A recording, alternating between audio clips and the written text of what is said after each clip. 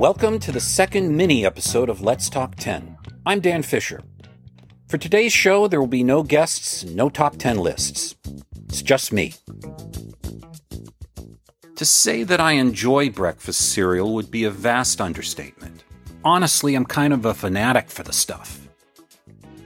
Even now, at my age, I can happily have it for any meal, any time of day. Back when I was a kid, when my sisters and I would be dragged to the grocery store with our mom, one of the few things that we actually looked forward to was a trip down the cereal aisle. If we were relatively well behaved, Mom would let us pick out one box of cereal apiece. This was an important decision, one that would affect at least the coming week's breakfasts, so the pressure was on, our choices made on a number of factors. Flavor and texture, of course, real fruit flavoring or chocolate, that unique Cap'n Crunch formula that sometimes hurt the roof of my mouth. Did I hate how mushy Life cereal got the longer it stayed dunked in milk? Or did I actually kind of dig it? My fickle tastes could also be swayed by some sort of amazing prize promised within the box. Who wouldn't want a 3D baseball trading card? Or a rubber band powered race car? Or a real 45 RPM record of the Jackson 5 singing ABC? ABC.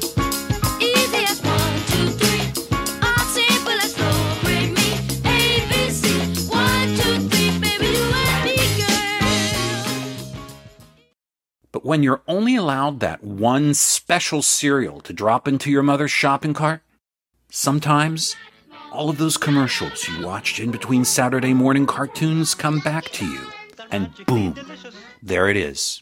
That propeller-headed space alien, grinning and waving at you. That goofy pink Frankenstein monster, harmless as a butterfly, just as friendly as he can be. And then you know which cereal you want. That one. Even now, if I'm wandering a grocery store and I find myself down that aisle, sometimes I'll just stop to gaze at a box of Fruit Loops or Cocoa Puffs. I can't quite explain it, but I'm not ashamed to talk about it. There have been, of course, hundreds of cereal brands and mascots that I could reminisce over, but since our time is limited, I thought it might be fun to consider the history of some of the more notable mascots, including more than a few obvious Hall of Famers. I love eating cereal when I'm watching my cartoons. I love Fruity Pebbles when I'm watching my cartoons. I love Super Sugar Crisp when I'm watching my cartoons. Sunny Jim was the very first cereal mascot, created in 1902 for Force cereal. A top-hatted, bespectacled gentleman with a walking stick, Sunny Jim resembled the New Yorker magazine mascot, though that guy wouldn't debut until 1925, so maybe his design was inspired by Sunny Jim. Force, a cereal you probably had no idea existed until today, discontinued in 1983. Snap, crackle, Rice Krispies. Snap, Crackle, and Pop came along in 1933, and of course they're still around today. Snap showed up first, a little gnome with a baker's hat and a spoon, just a little doodle on the side of the box. But folks got a kick out of him, and he caught on. Crackle and Pop joined Snap a year later for posters and radio ads. But the power trio would have to wait until 1941 to finally pose for their first cereal box. Millions more would follow for the next 90 years. Sit down to breakfast with Tony, and you'll discover why it's great. Is it hyperbole to declare Tony the Tiger the Elvis Presley of cereal mascots? Born in 1952, Tony was relaxed, confident, popular, athletic, always supportive and encouraging to kids going through those tough times. Faithful husband to Mrs. Tony. Doting father of Tony Jr., who was briefly a spokescub for his own cereal, Kellogg's Frosted Rice. This crispy rice is frosted so right, I've got to say, frosted rice is all right. But, as Frank Sinatra Jr. could tell you, it's not so easy to follow in the old man's footsteps. Like Tony Soprano, Tony the Tiger was an alpha from day one. Thurl Ravenscroft, also renowned for having originally sung "You're a Mean One, Mr. Grinch," gifted him with that commanding, kind of sexy voice. You're a mean one, Mr. Grinch. You really are a heel. You're as cuddly as a cactus. You're as charming as an eel, Mr. Grinch. The Trix Rabbit began life as a puppet in 1955, then reincarnated into his cartoon self in 1959. Throughout the years, mail-in voting contests have been held for kids to decide whether or not to let the rabbit eat Trix. And every single time, kids voted overwhelmingly yes. And then a subsequent commercial would air, allowing the rabbit his moment of glory. Trix in raspberry red, lemon yellow, orange. It's the rabbit! Silly rabbit. Tricks are for kids. But like Wile E. Coyote chasing the Roadrunner, satisfaction was always short-term, as elusive as a black tunnel painted on the side of a cliff.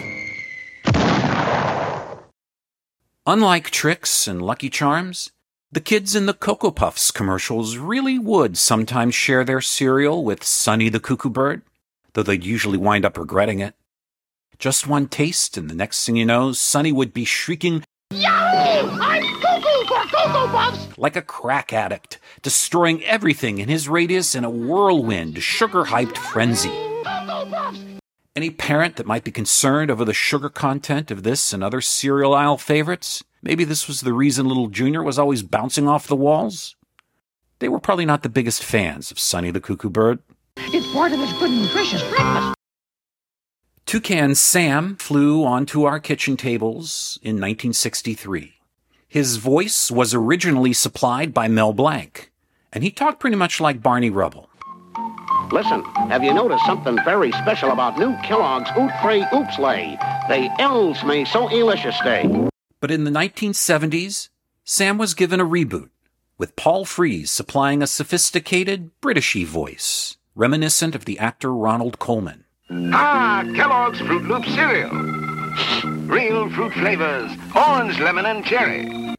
Whether or not kids really cared about hoity-toity pretenses towards sophistication, they did like the bright colors and ring shapes and that flavor of pretend fruit, and they've been following their noses ever since.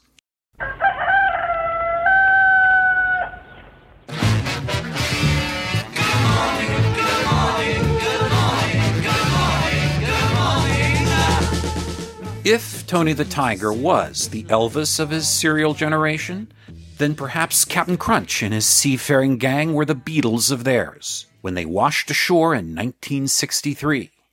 Designed by animator Jay Ward, creator of Bullwinkle and George of the Jungle, "Hey, Rocky, watch me pull a rabbit out of my hat." the captain and his SS Guppy crew would playfully battle their cereal-stealing nemesis, the barefoot pirate Jean Lafoot. Give it to me. Very well. Sea Dog, give it to him.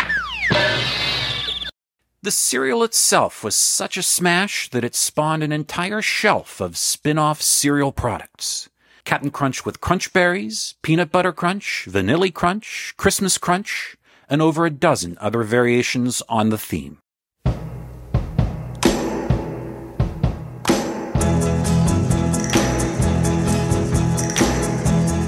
night we met, I knew I needed you so. 1963 was also the year that Lucky the Leprechaun and his magically delicious frosted Lucky Charms entered our collective consciousness and our bellies. Like the Trix Rabbit, children for some reason refused to share their cereal with him. Always have to be Lucky Charms, the frosted oat cereal with sweet surprises. Interestingly, General Mills' marketing department came to discover that sales of Lucky Charms would improve dramatically if the color and composition of the marshmallows were changed up every couple of years. Like a toy or a temporary stick-on tattoo, Lucky Charms marshmallow stars, rainbows, and horseshoes were, for kids, the prize in the box. Can't get enough of that sugar crush. Sugar Bear was always cool, even if he couldn't keep track of what cereal he was trying to sell you. It began as Super Sugar Crisp in 1965. Then, when the word sugar became taboo for cereal boxes, it was rechristened as Super Golden Crisp. Now, it's simply Golden Crisp. Delicious puffs of wheat you want to share with your friends. Join us, Blob. They're not my friends, they're... Blob. There's black, white, brown, yellow. I got fur, and we all enjoy Super Sugar Crisp. Sugar Bear's voice was modeled on either Bing Crosby or Dean Martin, depending on who you'd ask. Like Popeye, Sugar Bear's strength would increase to superhuman powers with just one bite of his delicious, nutritious, crisp cereal, providing crucial energy to defeat potential foes with a vitamin-packed punch. But, in time, thanks to the efforts of parents' groups, Sugar Bear would have to learn to resolve his issues less violently, as would Popeye, as would Punchy, the mascot for Hawaiian Punch. Hey, how about a nice Hawaiian punch? Sure. In 1971, Fred Flintstone and Barney Rubble helped to kick off the era of the celebrity cereal spokestune, a phenomenon that would explode in the 1980s, with cereal brands devoted to the likes of E.T., C-3PO, Bill and Ted, the Smurfs, the Ghostbusters, Rainbow Bright, Pac-Man, Urkel, and Mr. T, who became, finally, the first non-racist black character to have his own cereal in 1984. Teaming up with Mr. T. It's cool. Teaming up with Mr. T.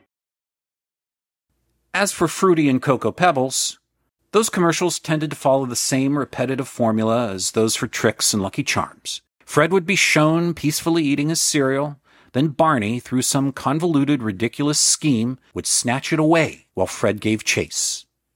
I know everybody loves Barney Rubble, but that's an asshole move. Don't be scared. I'm the super sweet monster with the super sweet new cereal, Count Chocula. Biffle, here's the super sweet new cereal, Frankenberry.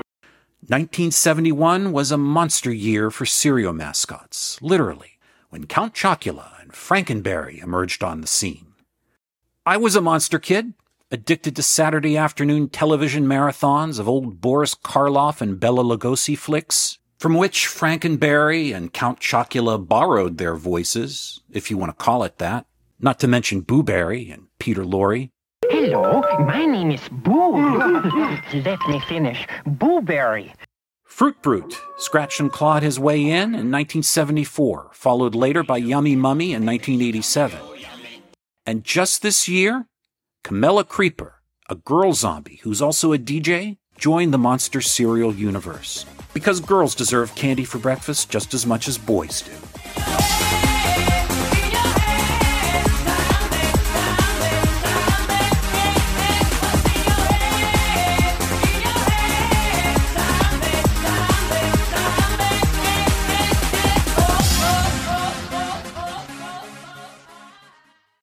They weren't really mascots, but attention and respect should be given to some of the famous cereal kids from the 1970s.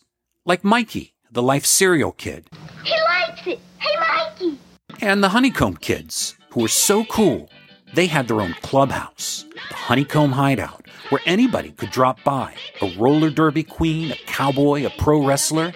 And these kids were refreshingly generous. They had no problem sharing their cereal because they knew at the Honeycomb Hideout, there would always be plenty more where that came from. If the Trix Rabbit had only known about the Honeycomb Hideout. Come to the Honeycomb Hideout! But in 1995, Honeycomb evicted the gang from their Honeycomb Hideout in an attempt to create their own cartoon mascot, Crazy Craving. Honeycomb! Hang on, baby! In the commercials, Crazy Craving would start out as just an ordinary kid.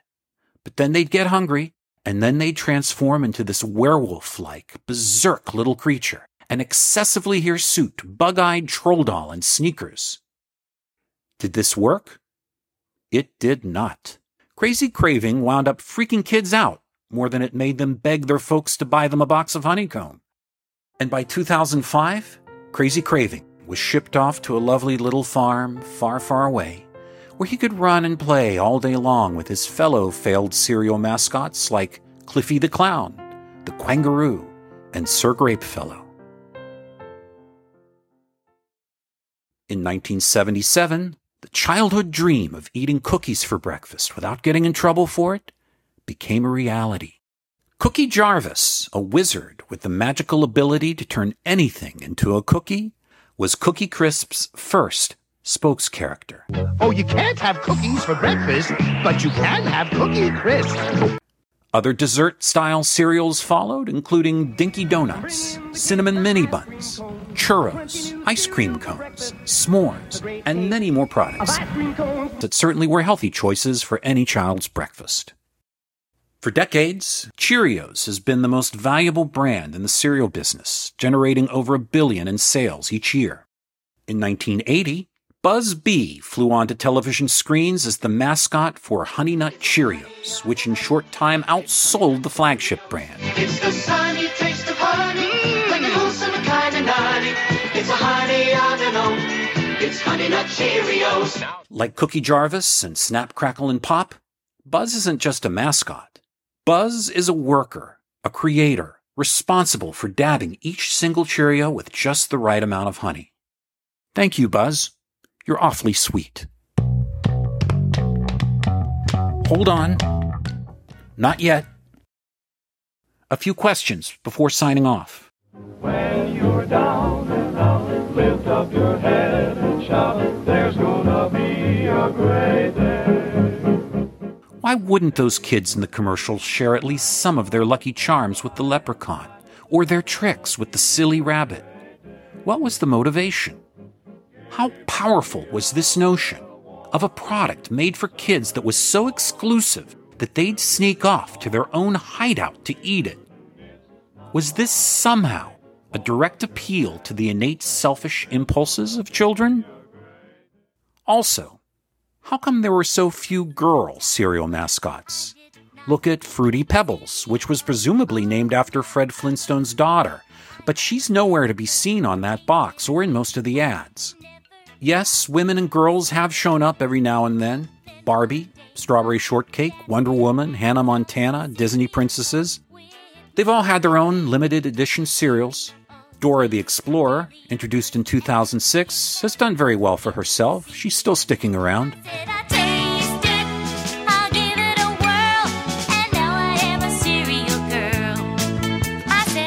But can anybody listening name a single female identifying mascot created exclusively to promote a kid's breakfast cereal before Carmela Creeper in 2023? Seriously, I'd love to hear about it. Anyway, why do these corporate-created characters still resonate so deeply within me? Is it simple, cheap nostalgia? The long-lasting effect of having watched all of that television and all of those commercials every Saturday morning so repetitively that they occupy the same spaces of my brain where you'd also find multiplication tables and state capitals? Or does it go deeper and even weirder than that? Could it be that I once felt so bad for the Trix Rabbit that I actually identified with him? Like me, he was a picky eater. He ate no carrots, preferring a grain-based diet artificially dyed and fortified with mysterious fruit-flavored chemicals, just the way I liked it. And, just like me then, and maybe just like me now, the Trix Rabbit, who was never even granted a name of his own, has always yearned for something that just might be perpetually out of his reach, which might not necessarily be the worst thing in the world for him, whether he likes it or not. Is there life after breakfast full of possibilities? And poor Count Chocula. So misunderstood. You see, he was never a monster, because he's not really a vampire. The Count doesn't suck the blood of virgins to sustain himself. He sucks down leftover chocolate milk and marshmallows.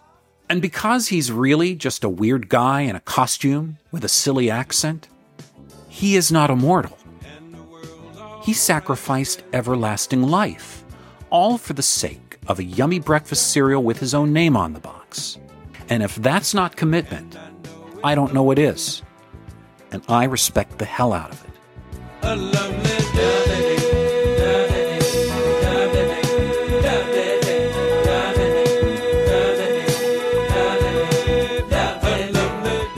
I hope you've had fun listening to this part of a complete breakfast mini episode of Let's Talk 10. Join us next Monday when we'll drop a new regular episode with a new guest and new top 10 lists. Thank you for listening, and have a great day.